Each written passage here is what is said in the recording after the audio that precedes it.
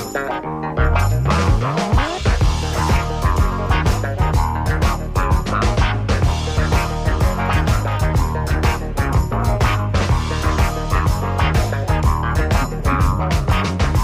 morning and welcome to Wave Makers with Janet and Tom, a weekly conversation with people making a difference in the Tampa Bay region.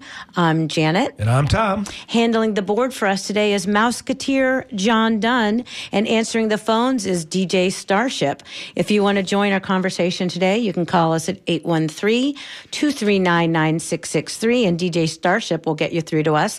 You can also email us at dj@wmnf.org or text us at 813-433-0885. Today's guest is a former investigative reporter for the Orlando Sentinel who spent a decade covering Walt Disney World, which is now engaged in an epic political battle with Governor Ron DeSantis and the Florida legislature. Jason Garcia is now an independent journalist focused on how businesses influence public policy, from Tallahassee to City Hall. He publishes his work through a Substack newsletter called Seeking Rents. The title is a take on the term rent-seeking, the act of exploiting the political process to increase revenue or profits. There's been plenty of rent-seeking going on in Tallahassee this session. Looking forward to talking about it with Jason Garcia. Welcome to the show. Hey there. Thanks for having me. Jason, this is Tom. Let's start with the biggest business of all in Florida, Walt Disney World, the largest private employer in the state. Last year, Disney angered Governor Ron DeSantis by publicly criticizing one of his signature pieces of legislation, the Parental Rights in Education bill, better known as Don't Say Gay. DeSantis retaliated by getting the legislature to pass a law to eliminate the Reedy Creek Improvement District, the quasi-city government the legislature created in 1967, and which Disney has controlled ever since. The legislature ultimately didn't kill the district, but instead replaced its governing board with one appointed by DeSantis. But before the old board was dissolved, it turned over much of its power to Disney World, enraging DeSantis, who threatened to build a prison next door to Disney World. When the new board voted last week to rescind the actions of the old board, Disney immediately sued DeSantis in federal court, and just yesterday, the new board sued in state court. Jason, we have this really unusual situation where Republicans who have gotten millions in campaign dollars from Disney over the years are now treating the company like a political piñata, while Democrats are running to its defense. How did we get here? Yeah, that's an interesting tale. And one thing I'll add is the retaliation against Disney. It happened after it spoke out against the Parental Rights in Education, aka Don't Say Gay bill, yes, but it also happened after Disney announced it would stop making campaign contributions. And Disney has been one of the single largest campaign donors in Florida politics for many years now. So that was a lot of money that got taken off the table, most of it which had gone to Republicans in Florida, since they control both the governor's mansion and the Florida legislature. So I think that played a big role in the sudden willingness to really turn on Disney like this. They felt like they had nothing to lose, basically. Yeah, exactly. It often gets sort of cast as this sort of high-minded issues debate, but there's a really sort of underlying undercurrent of money and campaign finance in there too. But you're right; it's created some really strange bedfellows in this sense, where Republicans in Tallahassee, who have been more than happy to give Disney almost everything it wants over the years, are suddenly now, at least until very recently, sort of vocally criticizing the company. And it goes right to Governor Ron DeSantis too, right? Like, just to give you one quick example, the session before last year, so 2021 session, the governor was pushing this bill that was it was another one of these sort of posturing bills, but it was supposed to crack down on alleged censorship by social media companies. And just before that bill passed, the governor's staff helped Disney get an exemption from that law. They helped get a specific carve out for Disney. They worked with Disney on this, So Disney has had plenty of influence up there. But that has all changed now that Disney has become essentially a culture war issue in the governor's campaign for president. Well, and interestingly, Disney was actually slow to respond to the Don't Say Gay bill. I remember there were some of their staff and fans were encouraging them to respond. And Disney, after Walt Disney was gone, was actually very progressive in a lot of ways and hosted gay pride events. They had the Disney Gay Days, were a really big deal for a long time at Disney. Right. That's one of the many sort of ironies in this, in that Disney only spoke out against the law after sort of internal pressure from employees who were really upset that the company wasn't doing more. And to this day, a lot of those employees that pushed the company to act are still disappointed the company didn't sort of actively lobby against it to try and stop it in the first place. So Disney ended up taking this kind of milquetoast opposition after the fact that the governor then seized on to sort of claim this was some woke company trying to sort of impose its will on the people of Florida. If you're just tuning in, you're listening to Wave Makers on WMNF with Janet and Tom, and our guest is Jason Garcia, and we're talking about this epic battle between Disney and Ron DeSantis. And as we were saying earlier, Disney has had this really great privilege in the state of Florida for a long time, since 1967. How unusual is that? We know Disney is a special district. There's all kinds of special districts throughout the state. How unusual is the power that Disney has? Yeah, that's a great question. There are actually a couple of thousand special districts around Florida, I believe, but there is none like the former Reedy Creek Improvement District. The best way to think of what a Disney special district is essentially it's a city government. It's got almost all the powers of a city government, short of running its own police force. And it has its own fire department, right, Jason? Yeah, that's right. It runs its own utility department. It's got it does building permits. It does zoning. It does all the functions you would think of a local government other than criminal justice. And this was, as you said, this goes back to when Disney first came to Florida. This was part of the inducement package to get Walt Disney to commit to building his East Coast theme park in Orlando. And the logic of it was, from Disney's perspective, was that it was going to give us a sophisticated government that would sort of be able to sort of process our plans, which weren't going to be like the sort of construction or the sort of development that, Orange County, Florida to that point had ever seen, and that they were going to be able to do so quickly and turn it around in a way that let us build our business as quickly and exactly as we wanted. And that's, go ahead. As an observer for a long time, what kind of government did they run? I mean, was it a good government, bad government? What do you think about how they handled things? You used to actually cover Reedy Creek Improvement District Commission meetings, just like a city council meeting, right, Jason? So yeah, that's right. I used to go there every month. I would sit in the meeting. So to Janet's point, how'd they do? Yeah, it's really interesting. I actually once wrote, one of my favorite stories I wrote on the beat was about sort of Reedy Creek and just sort of like the bizarre nature of the whole thing. But I will tell you, I started my career covering local governments in Orange County and some of the suburbs of Orlando. The Reedy Creek Board of Supervisors was the most sophisticated and the most aggressive and on-point local government I had ever come across. The questions they would ask in meetings would be sharp, they would be pointed, they would push back against staff on stuff.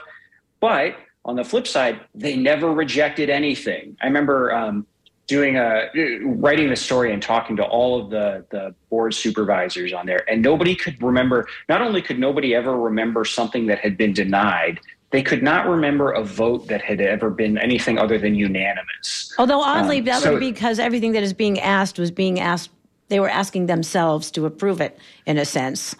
Weren't they? Yeah. I mean, let's stop for 1 second and explain how Disney controlled that board. Because from what I understand, only landowners could be elected. They were elected supervisors. They had to be landowners. Right. But, there were people who obviously were not landowners who ended up getting land from Disney so that they could be on the board. Is that the way it worked? Yeah, that's exactly right. So the elections in the Reedy Creek district were decided on the basis of one vote for every acre of land you owned. And this math is a few years old, but I bet it's still roughly accurate. But the Reedy Creek district covered about 24,000 acres. Disney owned 2/3 of that acreage. So Disney had about 16,000. the next largest private landowner, so meaning other than the district itself or other governments, only had like about 400 acres. So Disney controlled those elections. The other rule was you had to be a landowner in the district to be able to serve on the board of supervisors. So what would happen is when Disney had someone that they wanted to essentially appoint to that board, they would give them a 5-acre tract of land within Reedy Creek. Now, it was always on this 5 acres in the middle of nowhere on undevelopable land, and they had to sign a contract that said if they ever left the board, they had to give the land back to Disney. But that was sort of one of the ways. That was how you got onto the board. And the story I mentioned earlier, part of what had set that off is they had like the first opening on that board that they had in many years. And so I was telling this the story of how these elections work, but also talking to board supervisors about how did you wind up on the district? And most of them, they didn't really know. Disney just sort of approaches people that either have a long history of working with the company or working with the district. So like the people that would serve on the board, at least at the time that I was doing it, included the guy who wrote the legislation creating Reedy Creek. There was also a guy who'd been like the district's first district administrator. So these people don't work for Disney, but they are on this board entirely by grace of Disney. So we're talking Disney v. DeSantis. Give us a call at 813-239-9663 and tell us, where do you stand on this issue? Yay Disney, boo Disney? We want to hear from you. You can also send us an email at dj@wmnf.org. In the opening, Tom was talking about how originally the legislature wanted to just eliminate the Reedy Creek Improvement District altogether. That ended up not happening, and instead there was this DeSantis handpicked board replacing the old board. What happened to that bill? Why did they not eliminate the district? Yeah, this whole thing has just been one ham-handed game of whack-a-mole out of Tallahassee. But you're right. The very first thing they did was pass a bill that just scheduled a dissolution of the Reedy Creek Improvement District. So it would have gone away. It would have reverted back to Orange and Osceola County would have been the governments in charge of the local governments in charge of it. But what they quickly realized after that, in part because local officials raised so many alarms, is the district carries a lot of debt. They borrow money to build roads and parking garages and to build, utility infrastructure. So there's carrying a lot of debt. And if you just sort of dissolve the district, that debt gets passed on to local taxpayers. So this immediately became like a little bit of an embarrassment for Governor DeSantis that in his zeal to punish Disney, he was potentially harming local residents in Central Florida. So that's where they turned around and they came up with this idea, well, we're not going to dissolve Reedy Creek. We're going to essentially keep it exactly the way it is. We're going to take away a handful of essentially cosmetic powers that were never used or hadn't been used in decades, but otherwise leave it largely untouched. The only thing we're going to change is instead of Disney choosing the Board of Supervisors, Ron DeSantis is going to choose the Board of Supervisors. And now a lot of us pointed out at the time, that isn't better, right? Reedy Creek has been really, a subject of some controversy over the years because of the sort of special privileges it provides Disney and this kind of advantage Disney gets out of having its own personal municipal government that other companies don't have that same sort of advantage, right? But so no private company should have its own city government that exists only to serve it and that it entirely controls. But at the same time, no single politician should have the power to control a government that exists to serve one big entity, right? I mean, it's just creating the same sorts of problems, except with Ron DeSantis in control instead of Disney, right? There's all sorts of good governance problems with the approach they turned to. But that's how they ended up there, is they realized they had to keep the district in place. So the punishment came, we're going to give control to the governor instead of Disney.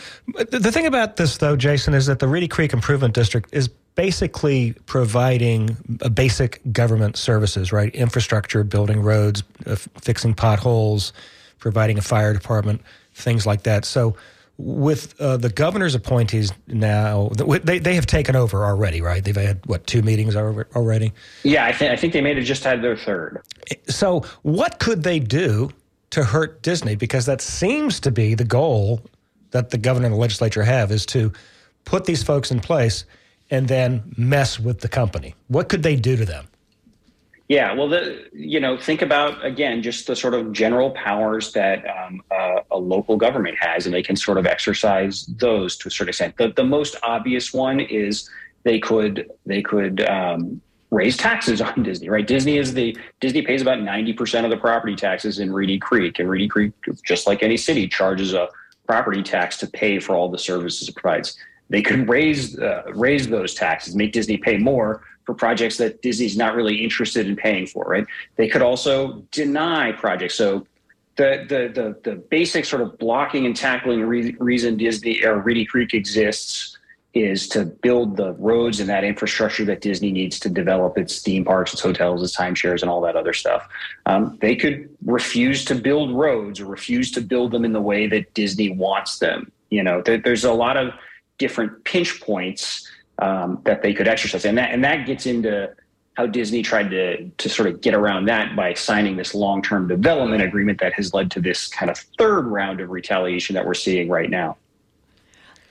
Well, I lived in Orlando, worked at the Orlando Sentinel. I was there when Epcot opened. And I think one of the things that Disney always claimed was they provide services at a much higher level than any city government does.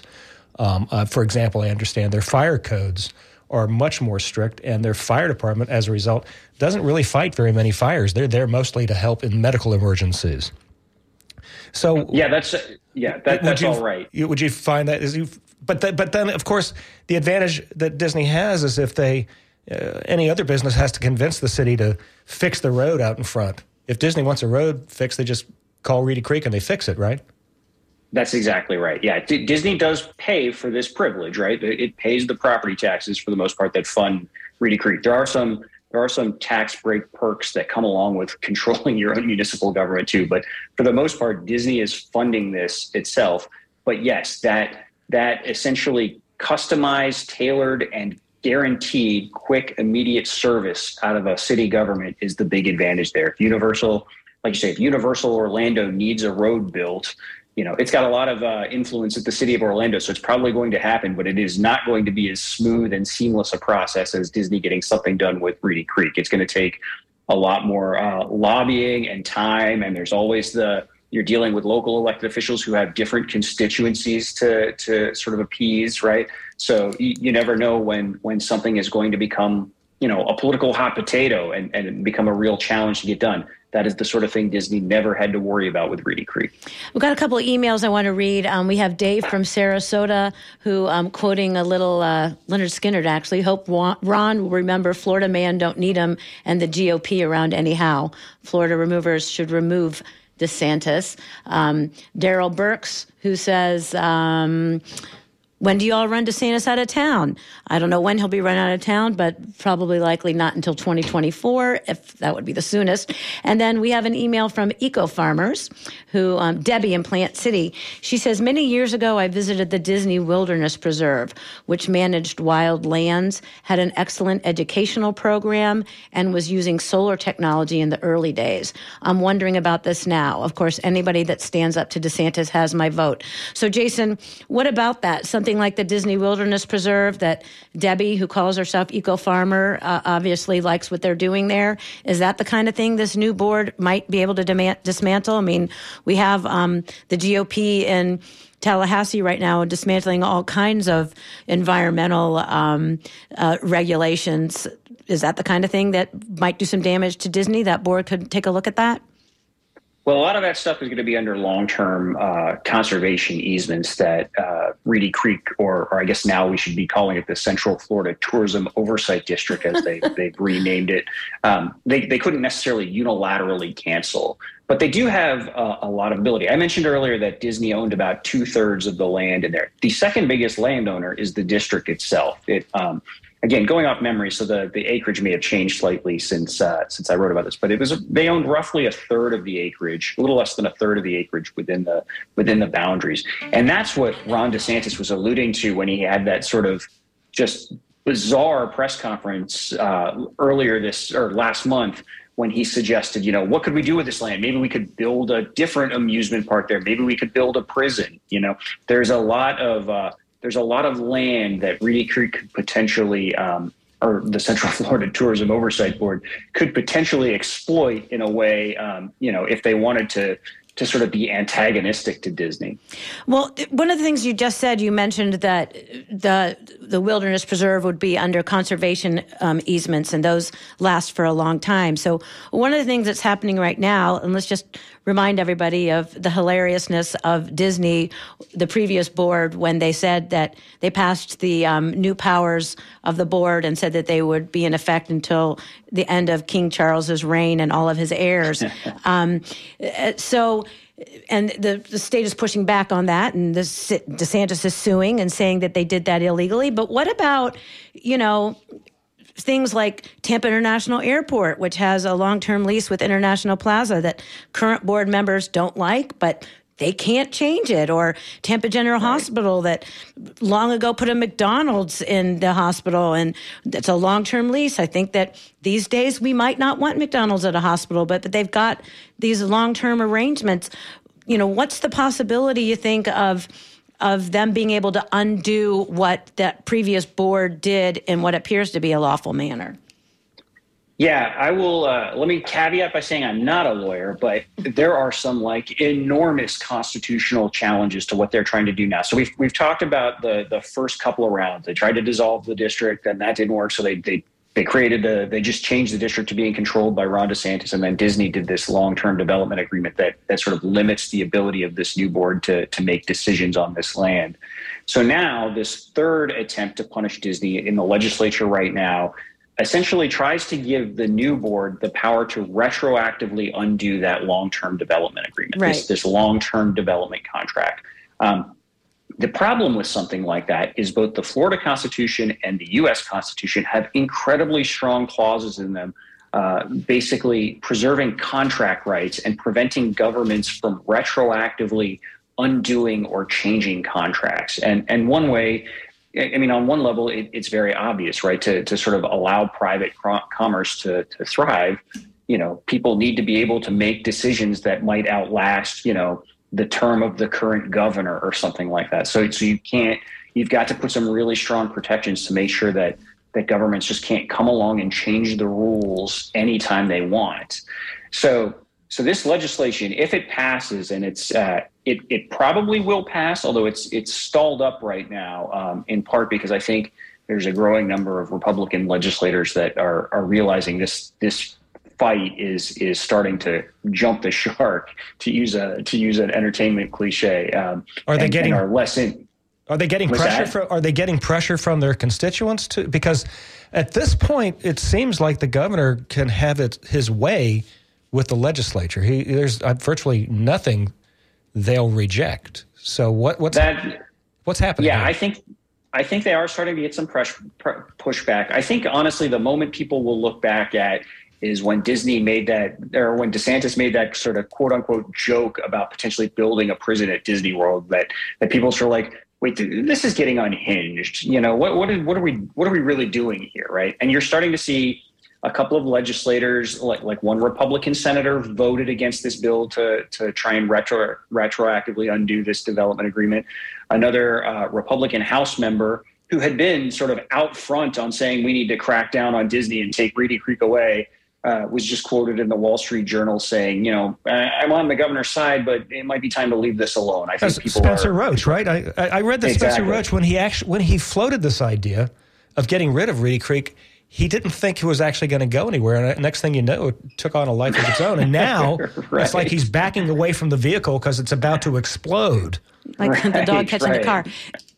Well, and just one of some of the rhetoric around this that I find to be particularly amusing is DeSantis saying that Disney, by creating this long-term agreement, is thwarting the will of Florida voters, which is kind of hilarious because I don't recall anybody voting for anybody hoping that they were going to dismantle Disney. However, DeSantis did actually remove from office State Attorney Andrew Warren, who really was elected by the voters. One of the board members at the new Disney Oversight Board, whatever it's called. Martin Garcia, who's actually the chairman, is the chairman. Is a Tampa lawyer who actively fought and won a transportation tax increase that was voted on directly by the voters. So, who's thwarting the will of the voters here? Is it Disney or is it Ron DeSantis and his cronies? Right. We have a caller. I'd like to we haven't had a call yet, so let's take this call. Nav, I hope I'm saying that right. You are on the line. What's on your mind? Yeah, I'd like to ask your guest, since he's studied Disney for a long time. One thing that I'm perplexed on by Disney, because I'm just focusing on Disney here, is they're a very large corporation. They have, 60, 80,000 employees. So they're a subpopulation of the Florida population. So that means they're going to have a lot of people that voted Republican and for Ron DeSantis. Maybe the majority of Disney employees voted Republican as opposed to Democrat. And I don't understand why the top brass at Disney catered just to the far left that might be 10% of the Disney employee base. And, that silent majority is never heard. And I think Disney, I think they made an error as well in that they catered to a loud minority within their employee base. And they didn't understand that they might not be representing the will of their own employee base overall. Anyway, that's the question I have for the guest. What's your thought on that, Jason? Yeah, I will. Thanks for the call. I will push back on this idea that they have been catering and only listening to sort of a minority of their guests. And one thing to remember about Disney, it has spent millions of dollars over the last number of years supporting Republicans in Florida politics, right, including DeSantis himself, right? We mentioned earlier that Disney got this carve out from DeSantis's social media law. Right before that happened, Disney gave DeSantis $50,000. Right, Disney had been spending a lot of money to support Republicans in Florida. So this idea that they were being led by a sort of a vocal left minority of workers, I don't think there's any evidence to support that. Now, in speaking up about out on the parental rights in education / don't say gay bill. Again, part of that was motivated by the fact that a lot of employees were angry that they hadn't fought it, right? That they've been leaving it alone and ignoring it. And the other thing to remember is, Disney has roughly 80,000 employees in Florida. The vast majority of those employees are frontline hourly workers. This is not. I think there is. I think it would be wrong to assume that the folks that support, that oppose the parental rights in education were a fringe minority of the Disney employee base. Mm-hmm. There's a lot of frontline workers that are all very similarly ideologically aligned. I will tell you, I've not seen any polling of Disney employees specifically, but there has not been any sort of similar pushback that I'm aware of from other Disney employees, getting upset at Disney for eventually getting involved, right? The only place where, there's been pushback and sort of support for the governor and for the legislative action has been from Reedy Creek's firefighters union. And what that extends from is, they're constantly trying to negotiate for better wages like they should, like any union should. And it's always been frustrating to them that, in Florida, a public sector worker like a firefighter cannot go on strike, right? So their only point of political power is to try and influence elections. But, it used to be you could not influence elections in Reedy Creek. So the firefighters and the firefighters in Reedy Creek and Disney had always had sort of a fractious relationship. So they've been thrilled to sort of see somebody else take over. But as far as I'm aware of, that's the only sort of arm of what you would consider kind of Disney's employee base, even though we're talking about Reedy Creek employees here that have sort of expressed, support for the other side of this debate. If you've got a question or a comment about Disney v. DeSantis, send us an email at dj@wmnf.org or give us a call at 813-239-9663. Reporter Jason Garcia, who's been covering Disney for quite some time, can answer your questions and respond to your comments. We did get a question from Dave Daniels, and he wants to know how did Disney get around DeSantis's board? So what was that? If we can summarize that, Jason, if you real quickly, what was it that they did that sort of undercut DeSantis's goal there with this new board? They took some powers away from them, but you could probably explain it in a nutshell better than I can. Yeah, it's pretty simple. They signed before the board shifted, before the board changed from the Disney elected board to the DeSantis appointed board. They and the former Reedy Creek agreed to a long-term development agreement that essentially locks in a bunch of development entitlements and a bunch of commitments on either side and prohibitions. So like one of the things in there is that Reedy Creek or its successor, the Central Florida Tourism Oversight District, cannot use Disney characters in its own materials and stuff like that. So it just essentially signed a long-term development agreement, locking in a bunch of future decisions or future rights before DeSantis's appointees could take over. And what I found astonishing, though, about that is that the DeSantis administration was completely clueless that had happened, wasn't paying attention, and discovered it only after the new board took over. So this is, I alluded to earlier, this has been one of the most sort of ham-fisted attempts at political retribution I think we've ever seen. Let's just chuckle at that for a minute. Right. Who's playing chess and who's playing checkers here? Okay. Right. It's the Keystone Cops coming for Disney, right? First we're going to dissolve the district. Oh, wait, we can't do that. We're going to give it to DeSantis. Oh, wait, we missed this. So now we're going to go retroactively undo it. And now we're throwing in, we're going to suddenly start regulating the monorail at Disney just because, right? Just because they can. We're going to build a prison at Disney World just because we're sort of angry that we've been played a couple of times. Or they threatened to build. The governor was also threatening to build affordable housing, and then apparently Disney announced we're going to build affordable housing. Right? Yeah, Disney had already. They had announced it before. Yeah. So anyway, that's right. Now the one thing let me stress there though, like it is in one sense very easy to laugh at some of the stuff, but it's also important to remember that there's also some really chilling stuff going on here. I have over the years, I spent a lot of my career sort of covering Disney's lobbying influence and sort of the special favors they get out of government. So there's nobody sort of that I think is more sympathetic to trying to sort of systematically evaluate some of that stuff and maybe undo some of the things that shouldn't have been done.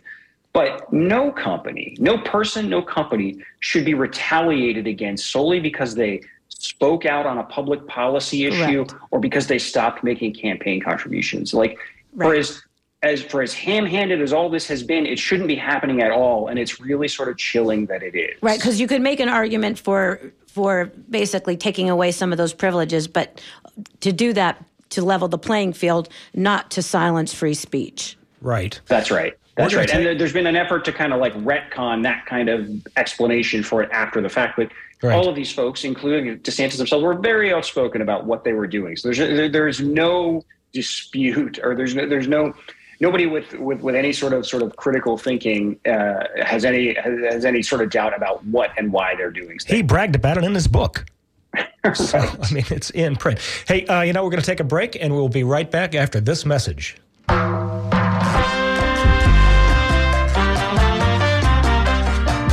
WMNF 88.5 FM presents Tropical Heat Wave at the Cuban Club in Ybor City, May 6th this year.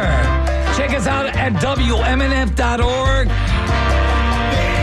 For advanced virtual tickets on sale now, $40 in advance, $50 at the door. At the Cuban Club.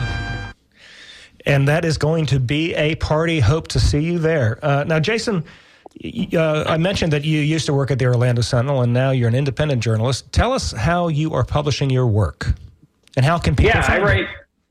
I write on a platform called Substack. It's actually become like a really valuable platform for independent journalists, and it's essentially it's essentially a blog, although they call them newsletters now. What's old is new again, and so the posts, if you sign up for a subscription there, you can have every article I write will be emailed directly to you, and they're also available on the site. And we've set it up for one of my goals is to keep everything outside of a paywall. So part of why I started this was frustration that a lot of good work happens in Florida journalism still, but because of paywalls, and paywalls have to exist, right? You can't newspapers can't be sort of building a car and giving it away for free. But because it gets sort of locked in behind paywalls, it doesn't really sort of get out beyond sort of the subscriber base. So I really want to try and build something that tries to take a critical look at sort of corporate influence within Florida government that stays outside of a paywall. But I do offer voluntary paid subscriptions, and those have grown in a way that has sort of like far exceeded my expectations. So that's been really helpful. And the way Substack works is it makes it very easy to sort of run that for an independent journalist, so you can sign up, and then the sort of all the kind of nuts and bolts of publishing that I would have no real idea of how to do on my own is taken care of through this platform. And so people can find you, Google Jason Garcia Substack, and it should come right up. And I've got a website that'll redirect to it that's easy for folks to remember. It's www.seekingrentsfl.com, and that'll kick you right to the Substack where you can sign up and then choose a voluntary or paid subscription. I'm a subscriber, and I can tell you there's a lot of stories that I learned from your newsletter that I'm not reading in the mainstream press. I mean, let's face it, Jason, I don't know if you ever worked in the Tallahassee bureau of the Sentinel. Or I did, yes. And so a lot fewer reporters to go around there now, right? Yeah, that's right. It's a much actually I should say there's been a growth of some online platforms too, but some of those online platforms seem to be kind of pay to play. It's not necessarily the most reputable, but honestly, more than that, I think the issue is the experience level of reporters up there is just it's far lower than it used to be. Yeah. So there's just been so much loss of institutional knowledge, which is really important when it comes to covering a place like the Florida legislature or any government where, the stuff that is happening directly in front of you and in these public settings is, that's about 1% of what is really happening there. And so you write a lot about bills that may not be getting a lot of coverage. Maybe we could talk about what are some of your favorite underreported bills or underobserved bills going on right now, particularly focused on businesses trying to get tax breaks or special advantages. Yeah, so favorite is a funny word to choose there because I'm gonna say all the bills I'm about to say here. I would be thrilled if they never passed. But yeah, favorite is probably not a good word for it. Yeah. But so one that has just blown my mind that it is flying through and it is going to probably pass with only a handful of votes. Is a bill to protect car dealers. And it is written entirely by the state's biggest car dealers. And car dealers, by the way, have become one of the most powerful lobbies in basically every state legislature in the country. Wow. And it's all designed to make sure that even as the market evolves and we get into more electric vehicles and we see more companies like Tesla that are selling directly to consumers, it's designed to make sure that if you want like a Ford electric vehicle, you're still going to have to go through a monopoly car dealer to get it. You're not going to be able to buy it from Ford. You're not going to be able to buy it online from, choose and customize your own car. You're going to have to go haggle with a dealer over a with a non-transparent price and over the cost of floor mat fees being thrown in at the end. I mean, it's remarkable to me that I don't know anybody that likes the experience of buying from a car dealer, and there's this bill flying through the legislature right now that is going to essentially ensure that you have to keep doing that no matter how the broader market evolves. So that's one that I've written quite a bit about. And it's motivated. Seems to be flying through. Then it's it's going to pass with. I'd be shocked if more than 10 legislators vote against it at this point. And another bill like this is a really sort of gross bill. There is a bill moving that would force the Florida lottery to pay higher commissions to the stores that sell its tickets. So, Publix, 7-Eleven, Circle K, gas stations, right? Right now, when they said to get these stores to sell tickets, the lottery pays essentially 5% commission on every ticket they sell. And this adds up to huge amounts of money. This is tens of millions of dollars a year for Publix alone, right? These commissions. And there's this bill to raise the commission from 5% to 6%. And the problem with this is lottery profits, whatever money the lottery has left over, that funds education. Right. Specifically, most of it goes to Bright Future scholarships. And so raising these commissions will cut the amount of money that goes into Bright Future scholarships. And in fact, there's a panel of independent state economists that have to score every bill for their impact. And they say, these are independent folks, they have said this will cut education funding next year by $40 million. But lobbyists for Circle K, for 7-Eleven, for a couple of companies that own a number of gas stations, they really want this. And so the legislature is going to pass it. And the debate on this has been maddening because supporters of it have just sort of flat out lied, saying, no, this won't cut education funding. And you're sitting there with a staff analysis that is telling you in black and white it will cut education by $40 million. I had not heard anything about that one. Is Publix behind that as well? You mentioned Circle K. I don't actually think Publix is. 7-Eleven has lobbied for it, and I've done some public records requests around this. This issue has been first cropped up late in during last year's session. At least the first became aware of it. And the legislation originally had been written by a lobbyist for essentially a bunch of gas stations and convenience store chains. You're listening to Wavemakers on WMNF, and our guest is journalist Jason Garcia. He has a newsletter on Substack, and he does a great job covering what's happening in the state of Florida and Tallahassee. And he covered Disney for a long time. And we've got an email from Gary Gibbons, who's asking back to the Disney conversation, wants to know, do we have any idea how much taxpayer money is being spent to play these political games with Disney? Any sense of what that is costing? Yeah, that's a great question. And the short answer is we don't know exactly yet, but we do know it's pretty expensive. And I'll point to two sort of data points.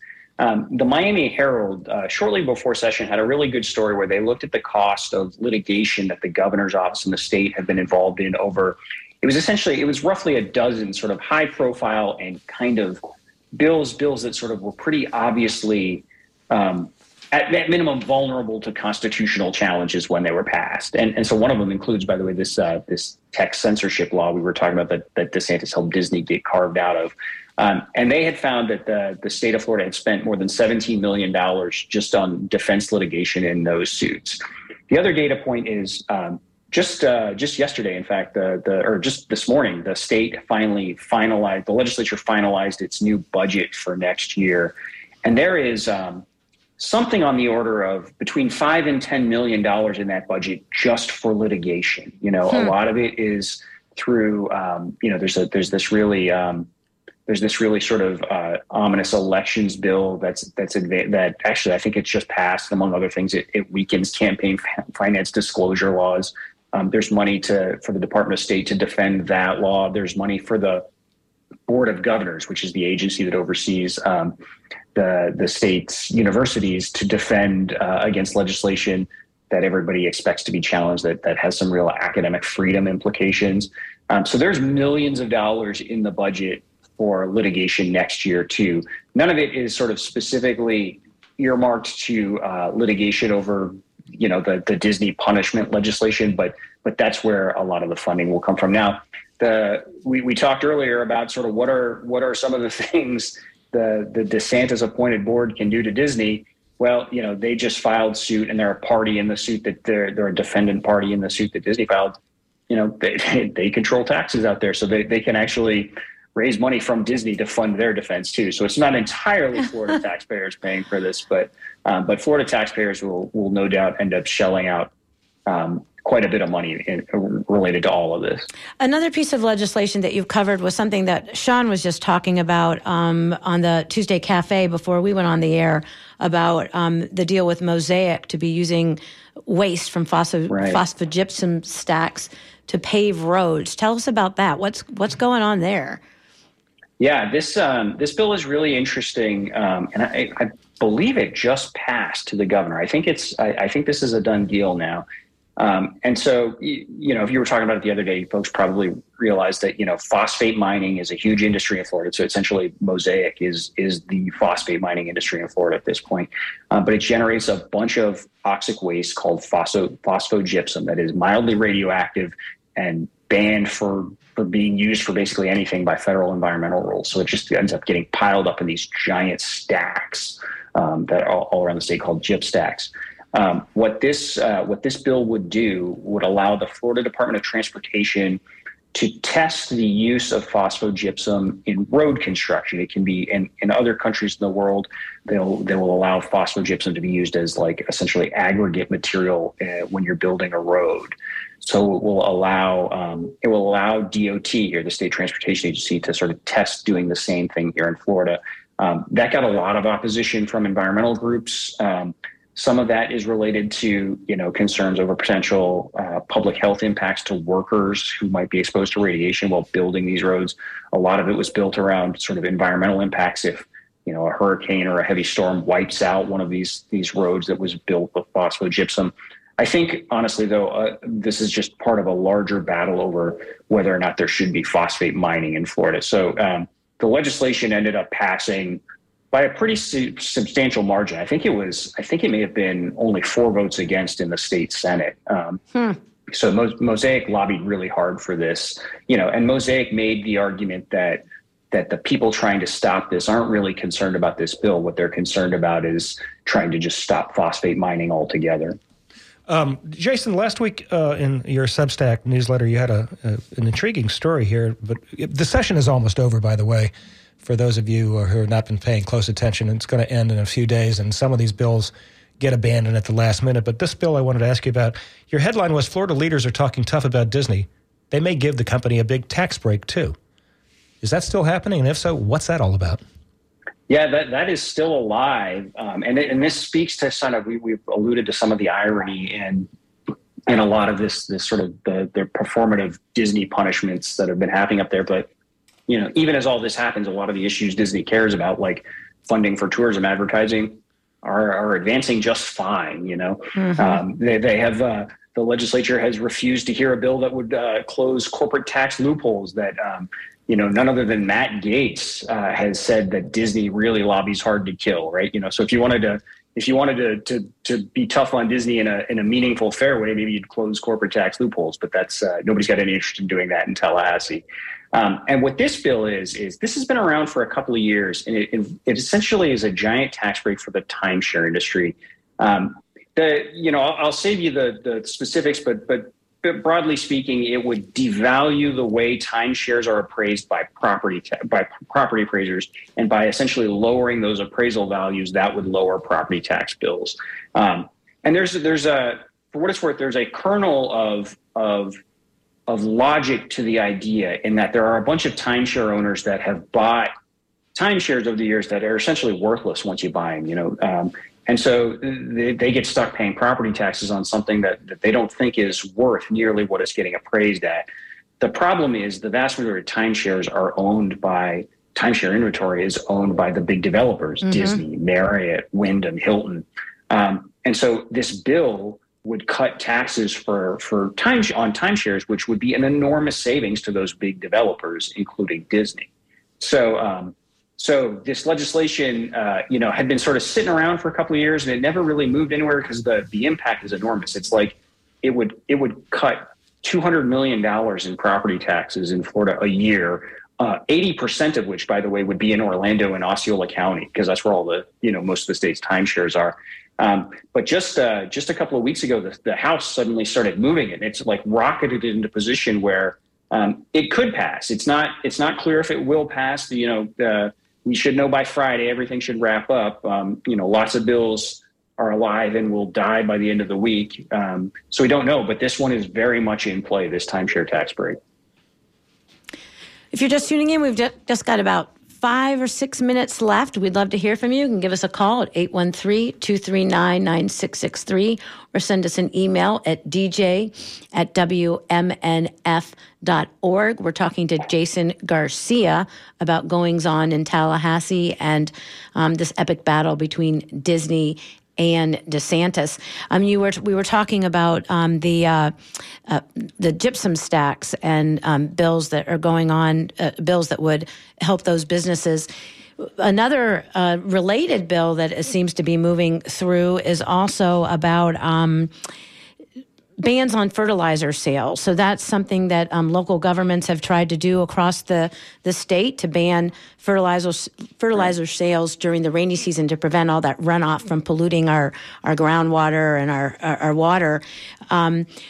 That goes back to just the idea of preemption, that we've got people in Tallahassee. They may talk about Republicans talking about small government, but they really want to try to control local governments. What are you seeing in terms of preemption? I think you've done some work on looking at what's going on in that arena. Oh yeah, we've seen a lot of that this session, from relatively small things like blocking a company that Walmart is invested in that does drone deliveries, got the legislature to pass a law here that essentially restricts the ability of city and counties to regulate drone delivery companies. So to make sure that these companies will be able to, set up their drone towers in Walmart parking lots without interference or from the county commission or the city council. And then there are some really big ones. In fact, what I would say is probably from my perspective, the worst bill that's passed, and it may end up being the worst bill that passes this session, is the legislature just sent a bill to the governor that prevents cities or counties or any local governments in Florida from regulating any aspect of landlord-tenant interactions. And what that came out of is, particularly over the last couple of years, as rents have just skyrocketed and a lot of folks have been sort of the power has sort of the power imbalance between a landlord and a tenant has just sort of reached sort of like historically lopsided proportions. There have been movements in a number of places around the state to pass things like tenants' Bill of Rights ordinances. These are just bare bones consumer protections for renters. Try to be courtesy. Let people know when the rent's going up and how much it's going to go up, and give them plenty of notice. Exactly. That sort of stuff. But this legislation will undo all of that, and it will it will dissolve all these tenants' Bill of Rights that have passed in places like St. Pete and Orlando and Miami, and it will prevent local governments from doing anything else like it in the future. And so, this has been a huge thing. I went back just a little shortly before session and went through all the preemptions that had come out of Tallahassee over the last 10 years, and it's more than 40. They just essentially, every time a local government passes an ordinance that some big business does not like or some big industry does not like, they turn around and go to Tallahassee and try and get a law passed that says local governments aren't allowed to do this. And isn't this ironic, Jason, coming from Republicans who used to say that the government governs best, that governs closest to the people? But now it seems to be Tallahassee knows best.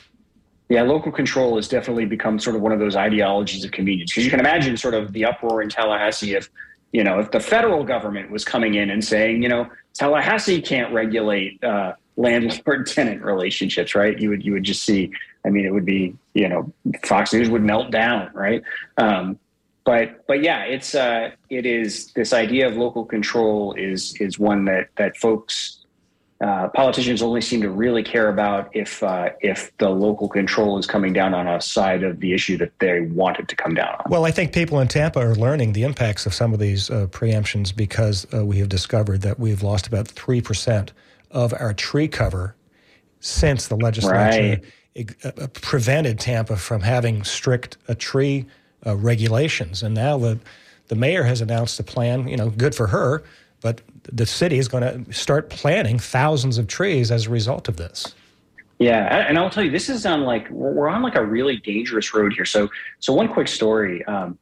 one of the more ugly ones that came out was in 2021, voters in Key West approved a handful of referendums that were designed to stop these like monstrously large cruise ships from docking in Key West because they do all sorts of damage to the coral reef around there, and they just like overwhelm the town with passengers. Right, there's just monstrous ships. So they passed these amendments to try and stop the very largest of ships and the frequency with which they could come to Key West. The legislature then turned around and passed a bill overturning that referendum and basically allowing giant cruise ships to continue going into Key West. What was that we said about the will of the voters? I'm sorry. Yeah, that's right. But I'm afraid, Jason, we are almost out of time, and we are at the final few seconds here.